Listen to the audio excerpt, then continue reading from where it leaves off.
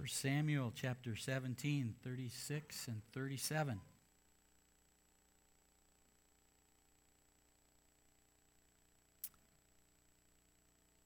Your servant has struck down both lions and bears, and this uncircumcised Philistine shall be like one of them, for he has defied the armies of the living God.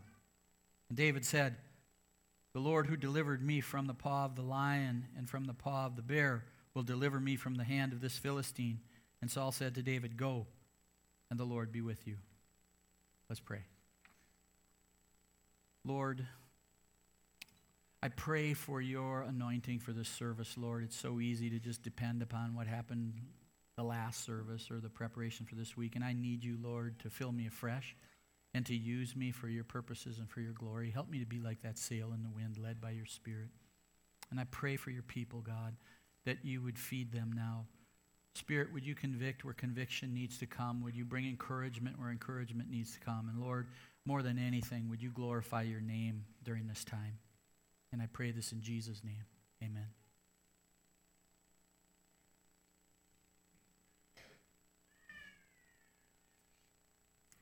Well, I went to an interesting movie last night, The Jesus Revolution, and I felt like I was looking at my life story. It was unreal. I knew that there would be things that would really hit me because of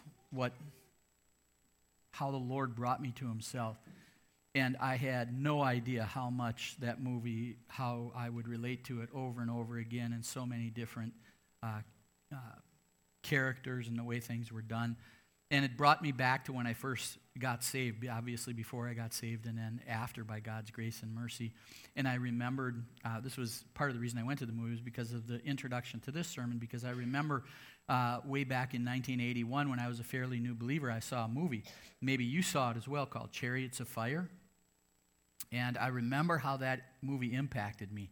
It's a movie about a guy named Eric Liddell. And what happened was it was about him going to the 1924 Summer Olympics, almost 100 years ago. And he had won the 100-meter race. He was the favorite to win the gold medal in the Olympics. And so he was excited about that. And then what they did was they scheduled the first heat in the Olympics for a Sunday. And he had a strong conviction against working on Sunday. And he felt that he would be violating that conviction if he ran that race, the qualifying heat. You can agree with him or disagree with him, but the point of the matter is that it was his strong conviction, and he had to respond to it in his own way. Well, what happened was he decided not to run, and that was a lot of pressure because at this point in the Olympics, someone from Scotland had never won a gold medal. So you can imagine the pressure on this young man to run this race that he was favored to win. And he decided against it. He said, no, I have to stand in my conviction with the Lord. And what happened was he also qualified for the 400-meter race.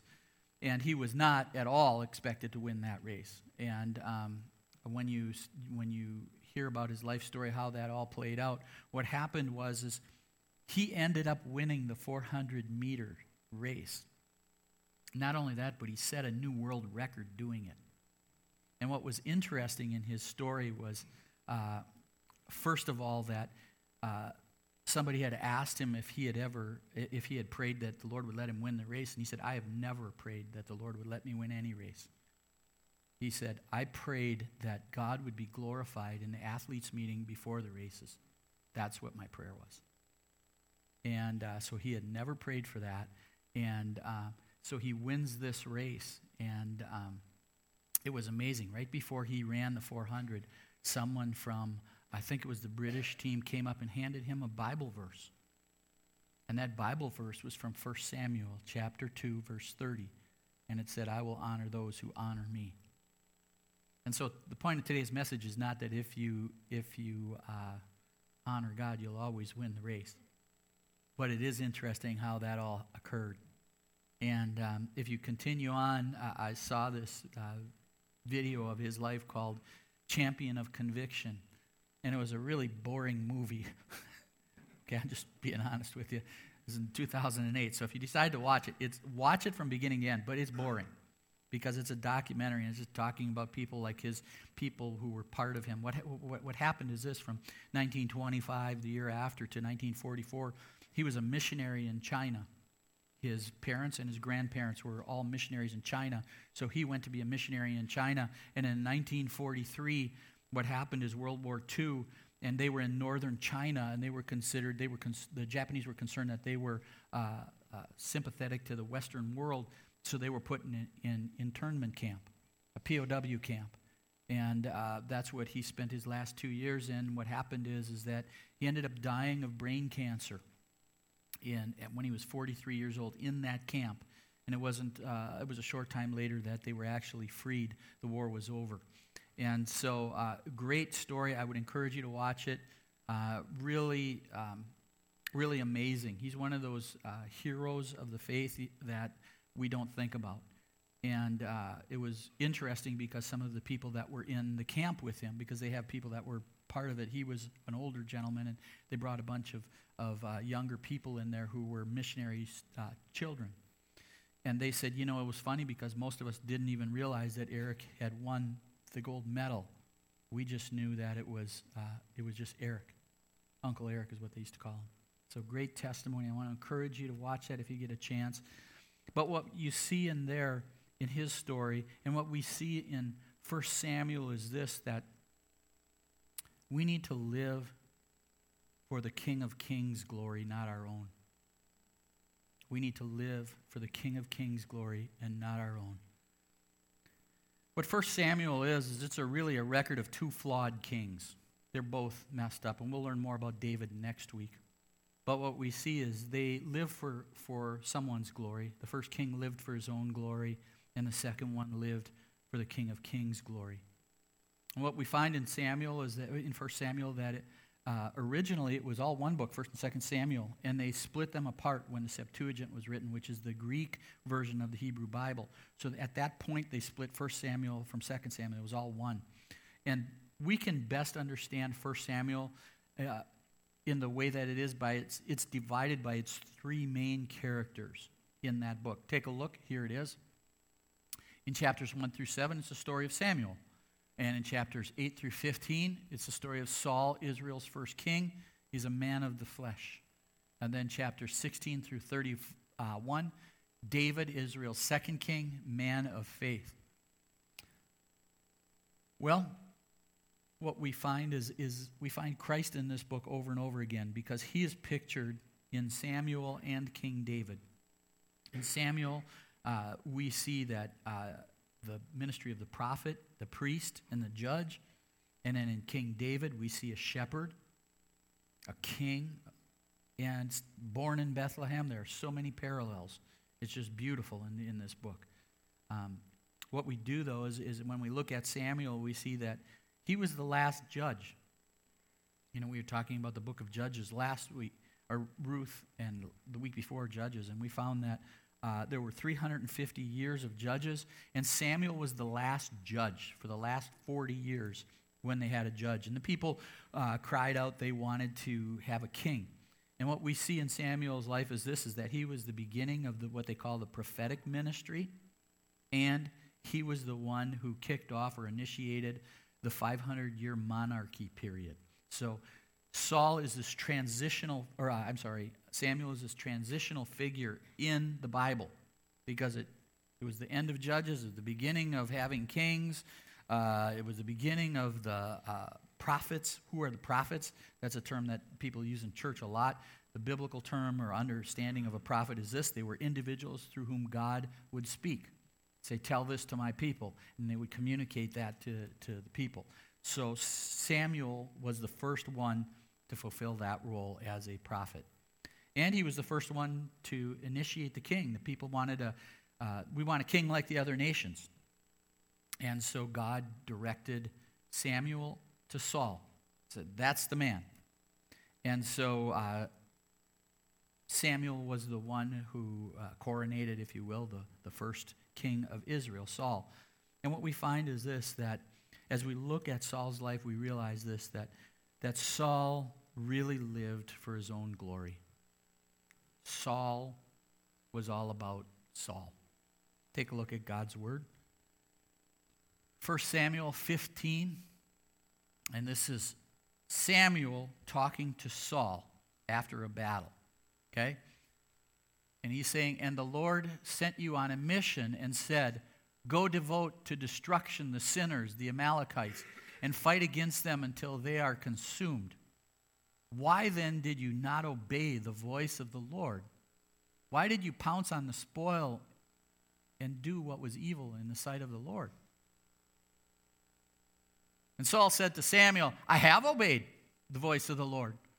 I have gone on the mission in which the Lord sent me. I have brought Agag, the king of Amalek, and I have devoted the Amalekites to destruction. But the people took of the spoil, sheep and oxen, the best of the things devoted to destruction, to sacrifice to the Lord your God in Gilgal. And Samuel said, Has the Lord as great delight in burnt offerings and sacrifices as in obeying the voice of the Lord? Behold, to obey is better than sacrifice, and to listen than the fat of rams.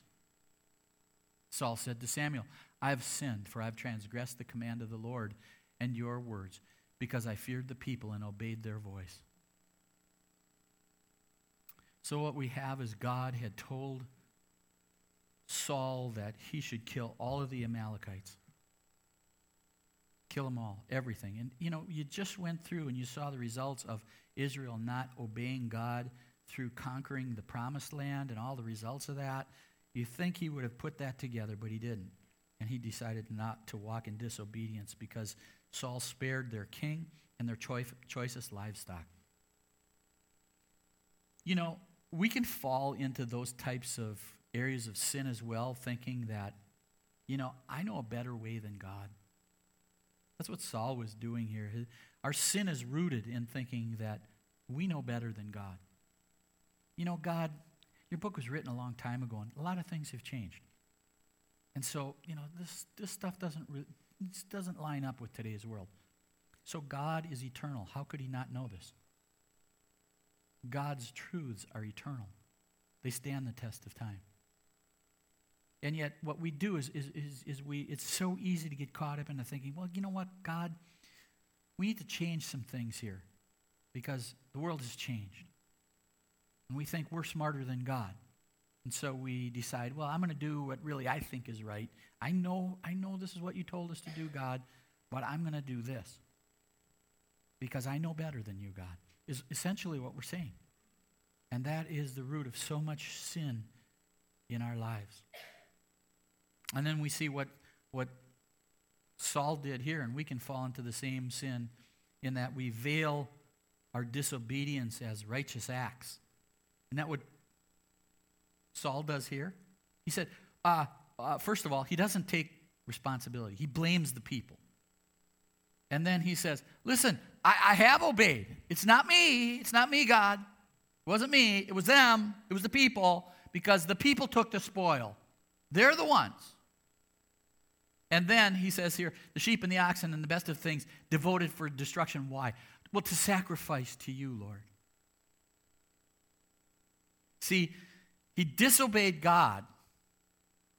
And what he tried to do was he tried to say, listen, this was a righteous act. This was the right thing to do. This was right because we were going to sacrifice it to your God. I highlighted your there because that's interesting to me. It just shows you Saul's heart. We're going to sacrifice to your God. What about our God? You're the king, aren't you? You're the man. It's our God, not your God. But we see a little bit of Saul's heart reflected in that. And how we try to so many times take a good motive and use that to compensate or to say it's okay to disobey God. Well, I was really just trying to help God. I really wanted to glorify your name because here's the situation I was in. And I know it was wrong, but you got to admit, God, there was a good result here. We can fall into that so easily, can't we, as believers? We know something's wrong. We know God doesn't want us to do it. And we do it anyway, and we try to say it's a righteous act. It's for for God. And we really end up wanting to keep something for ourselves in the deal too, don't we? Keep something for ourselves and pretend we're going to dedicate it to God. And I'll give you one that it's easy to fall into. Regardless of what you believe about this or not, you buy a lottery ticket, right? It's $100 million. Like I said, whatever your conviction is, you can stand on it. But if you're okay with it, you buy it. And what do? You buy the ticket, and you make God a promise, right? If I win, Lord, I'm not going to give you 10%. I'm not even going to give you 20%. I'm going to give you 30%, God. Right? Why? Because of our greed. We want it. And we're going to make a deal with God. And if you have a conviction against that and you buy it, you're basically saying, well, yeah, I know, God, but God, the good will come out of it. To obey is better than sacrifice, what the Lord would say to you. Again, stand on your conviction. If you don't have a problem with that, that's fine. But, you see, it's so easy to take something that we know is wrong for us and try to somehow put a righteous motive on it and then go and do it because, well, ultimately it'll be good. That's what Saul was doing here. That's what he was doing. He was saying, hey, it's okay. Why? Why did Saul do something like that? It was pretty clear what God had said. Well, because Saul desired men's praise more than he desired to obey God. It was about his own glory. You see, that's why it says here, because I feared the people and obeyed their voice. Was he afraid of the people? He wasn't afraid of the people. He was king. He knew that. He wanted the people's approval. He wanted people to like him. I'm their king. I want people to rejoice because I'm the king. I want them to think well of me. I want them to think I'm a great king. And so he's going to disobey God. He's going to walk in that disobedience so that people would think well of him.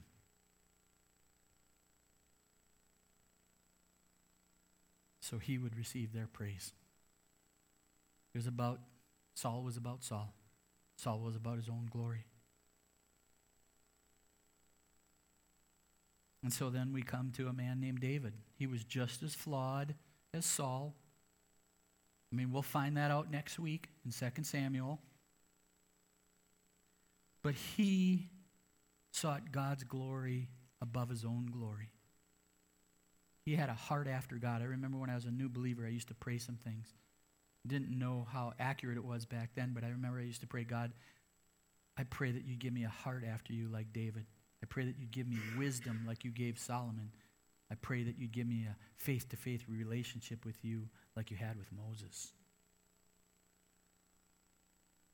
And I think of David, and his heart was after God. He wanted to glorify God. Take a look at God's word again. 1 Samuel 17, the other famous chapter in the book of 1 Samuel. David said to Saul, let no man's heart fail because of him. Your servant will go fight with this Philistine. And Saul said to David, you are not able to go against this Philistine to fight him, for you are but a youth, and he has been a man of war from his youth. You're a kid. You're a kid. You can't go fight him. You can't do that. He's going to beat you. It goes on, verse 36. Your servant has struck down both lions and bears, and this uncircumcised Philistine shall be like one of them, for he has defied the armies of the living God. David got it. He said, this isn't about you and I, or even this army. It's about God. He's defying God's armies. If he's defying God's armies, he's defying our God. He's mocking our God. Don't you get it, Saul? And Saul didn't. But David got it. He has delivered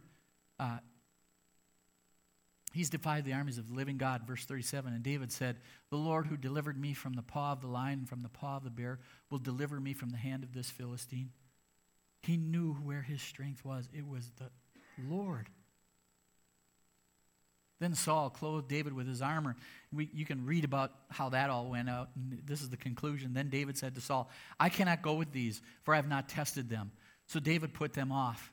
And then he took up his staff in his hand and chose 5 smooth stones from the brook and put them in his shepherd's pouch. His sling was in his hand, and he approached the Philistine. Wow. See, what was common there, what we don't understand is how they did war back then. If you had 2 armies, you could choose a champion from each army. And then what would happen is these 2 champions would fight, and whoever won, then that army would be the victorious army, and the other people would have to submit to the victorious army. That way there wouldn't be as much bloodshed. That was how it worked back then. And so that's what they were doing. This was normal. This was kind of the way that they did battle. And so what occurred was that Israel sends out David. Now, say you're in the army. Say you're in the army, okay? And you know that your life is going to be affected by the outcome of this battle, right? We're going to be subject to whoever wins. If David loses, if this kid loses, we're in trouble. I'm personally going to be uncomfortable with this. And so they send out Goliath. Do you know how tall Goliath was? If you look at the numbers in the Bible, Goliath was about 9 feet, 9 inches tall, about 3 inches short of the bottom of a basketball hoop. 3 inches shorter. His armor weighed 250 pounds. His armor, the head of the javelin or spear that he had, was 25 pounds. So you're sitting there watching this happen, and this kid walks out there against this guy, and your life is going to be affected by this. See how people would respond? Are you kidding me? You're sending a kid, Saul? And Saul, who should have been the one to fight, was paralyzed by fear. He allowed the external circumstances to affect his actions. He saw Goliath and did not see God. He did not understand that this was the honor of the living God that was being laid down, that was being mocked by Goliath. And he didn't see it. He could only see the external circumstances. He could not see the greatness of his God. Isn't it easy to fall into that in life? You see the massive battle that's in front of you, the impossible odds of, will this ever change? Will America ever turn this way? Or will this ever happen? Or will this occur or that occur? And we get so caught up in that we don't see God. We're so consumed with looking at Goliath that we don't see God. And Saul couldn't.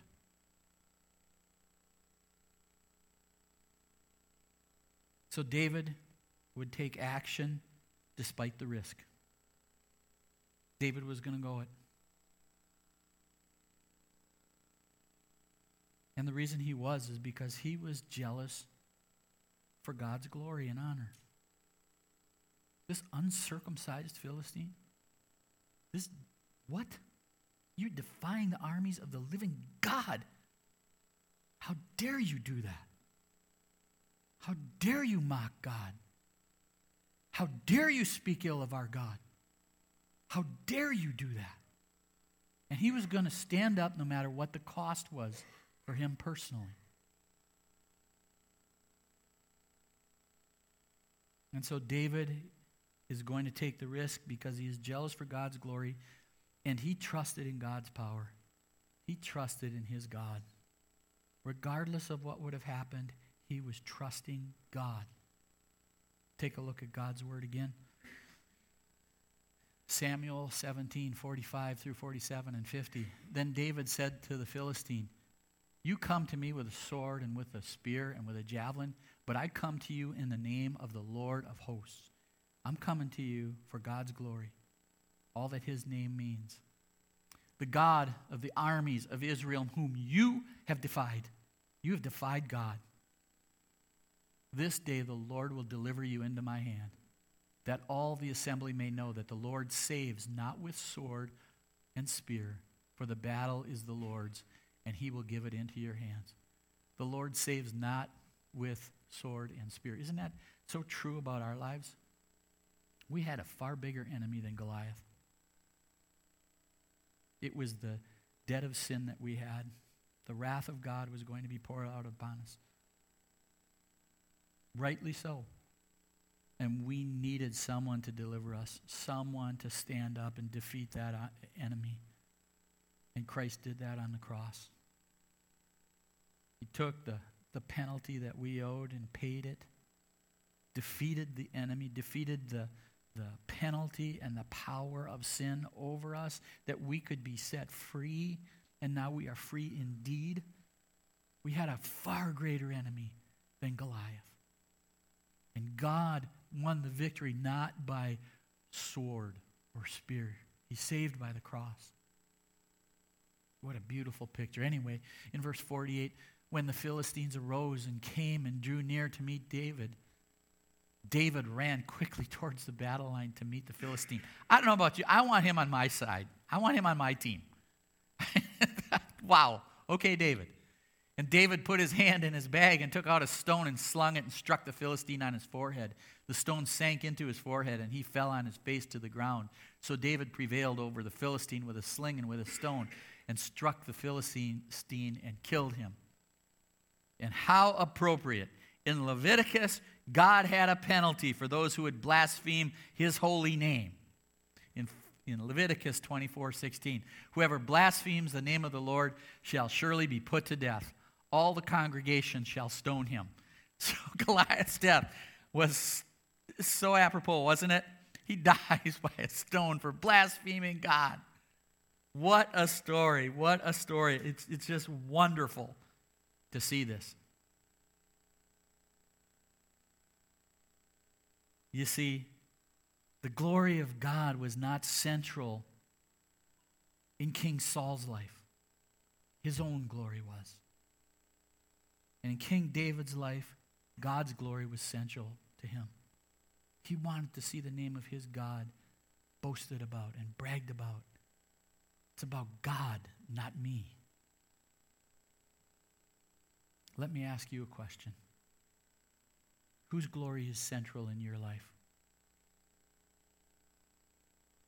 Whose glory is central in your life? Do you desire men's adulation,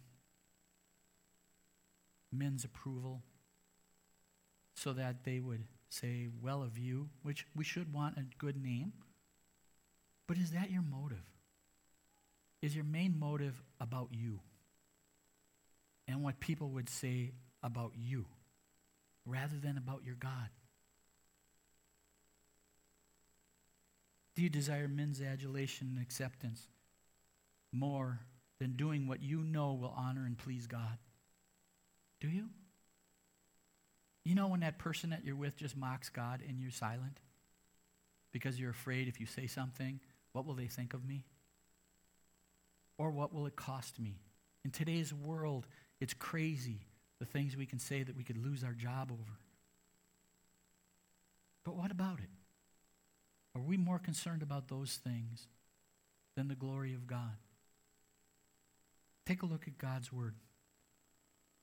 2 Corinthians 5:7-9. For we walk by faith and not by sight. Yes, we are of good courage, and we would rather be away from the body and at home with the Lord. So whether we are at home or away, we make it our aim to please him. Is that our desire? Is that your heart's desire? In all things, to please him. In your parenting, in your job, in your neighborhood, in the morning when you get up. 1 Peter 4:16, yet if anyone suffers as a Christian, let him not be ashamed, but let him glorify God in that name. So that means, you know what? You're going to suffer. If you're a believer and you stand for Christ, you're going to suffer for the name of Christ. It's going to happen. There's going to be a cost. There always is. And then we look at 1 Samuel 2:30b. But now the Lord declares, far be it from me, for those who honor me I will honor, and those who despise me shall be lightly esteemed. You could say what you want about Eric Little's conviction, whether you agree with it or not. That's not the point. The point is that he stood on his conviction because he felt it would honor God, regardless of the personal cost. And for him, it was literally gold. The gold medal. There was no promise that he would win the 400. The 100 race that happened before, there was no promise. He was going to stand on the convictions, the things that he felt honored God, and it didn't matter the cost. And the pressure on this young man, by his nation probably, to be the first one to win a gold medal for Scotland, we can't even imagine it. And then as I said, this movie is boring, but it's really a good watch. It's one of those testimonies you want to read and go, man, Ed, God, help me live like that for you. And this one man reports, he said, all the adulation that Eric got after that, all the things where people did this, he's a national hero. He said, Eric never changed. He never changed. He was always humble. He was always helping people. He was always telling people about Jesus. Never changed him. He honored God, and God honored him. Who do you want your life to exalt? Who do you want your life to get people's admiration? Do you want to be known as the best preacher?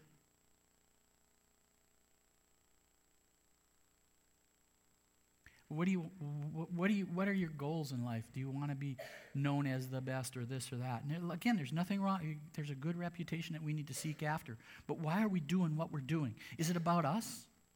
Is it about so people will think this about me?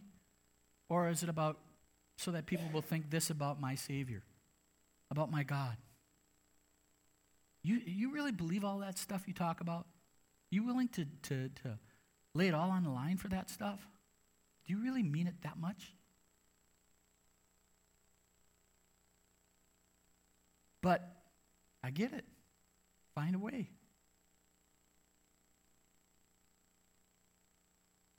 Who do you want your life to exalt? Is it about Jesus or is it about you? Is it about God's glory, about your glory? About people patting you on the back or people proclaiming the greatness of your God? And that's what, to me, 1 Samuel is all about. It's about the glory of God.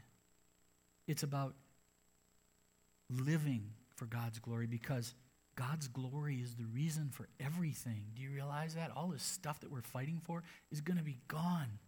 It's not going to add up to a hill of beans. God's glory is the reason for everything. Take a look again at God's word. Isaiah 43:7. Everyone who is called by my name, whom I created for my glory. There's your purpose. The glory of God is your purpose. Whom I formed and made. Romans 9:18. For the scripture says to Pharaoh, for this very purpose I have raised you up, that I might show my power in you, and that my name might be proclaimed in all the earth. The same thing could be said about Goliath. Why did God raise up Goliath? Same thing. Same thing, so that it would be a testimony to God's greatness. To you and I now, not just to that army back then. You look at that and you go, that's impossible. Yeah, but our God is great. And then in 1 Corinthians 10:31, so whether you eat or drink, whatever you do, do all to the glory of God. Do it all for the glory of God.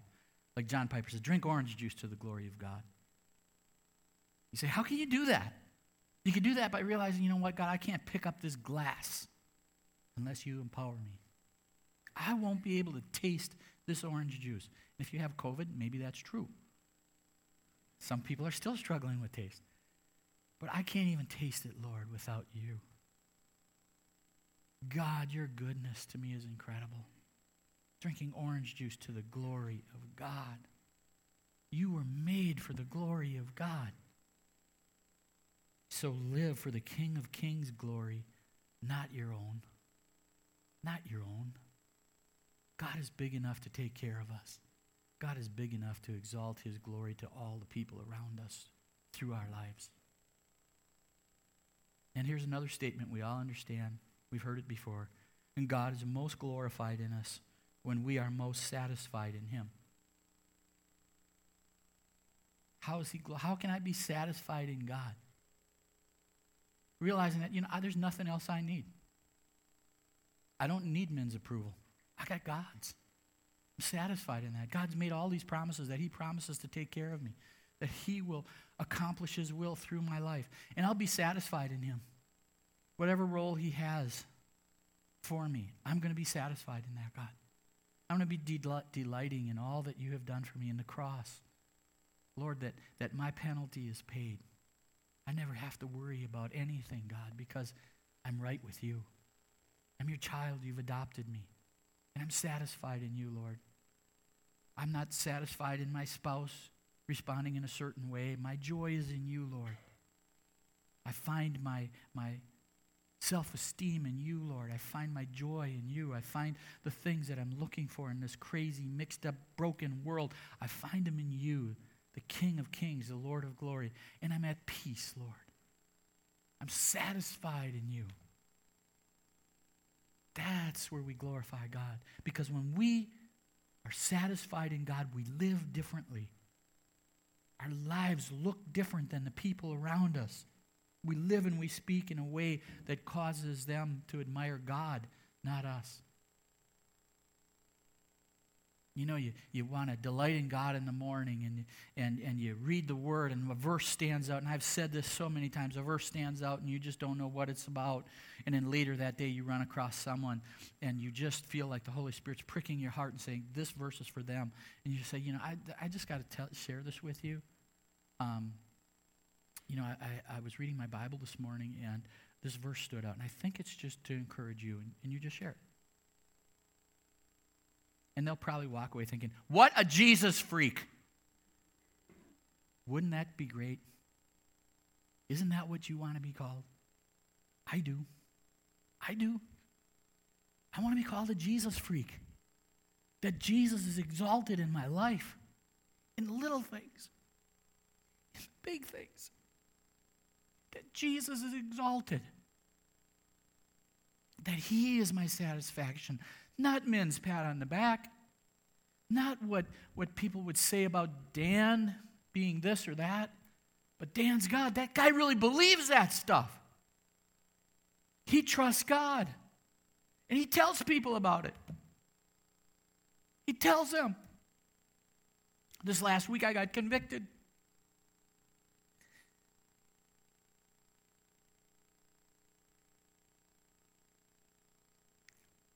I want to reach out more. So I bought a bunch of Case for Christ DVDs. I thought, I'm handing them out again, God. Can I hand them out to people?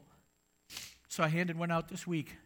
And then literally, the Gideons came to pick up their check. And I had asked them for some little pocket Bibles. Okay?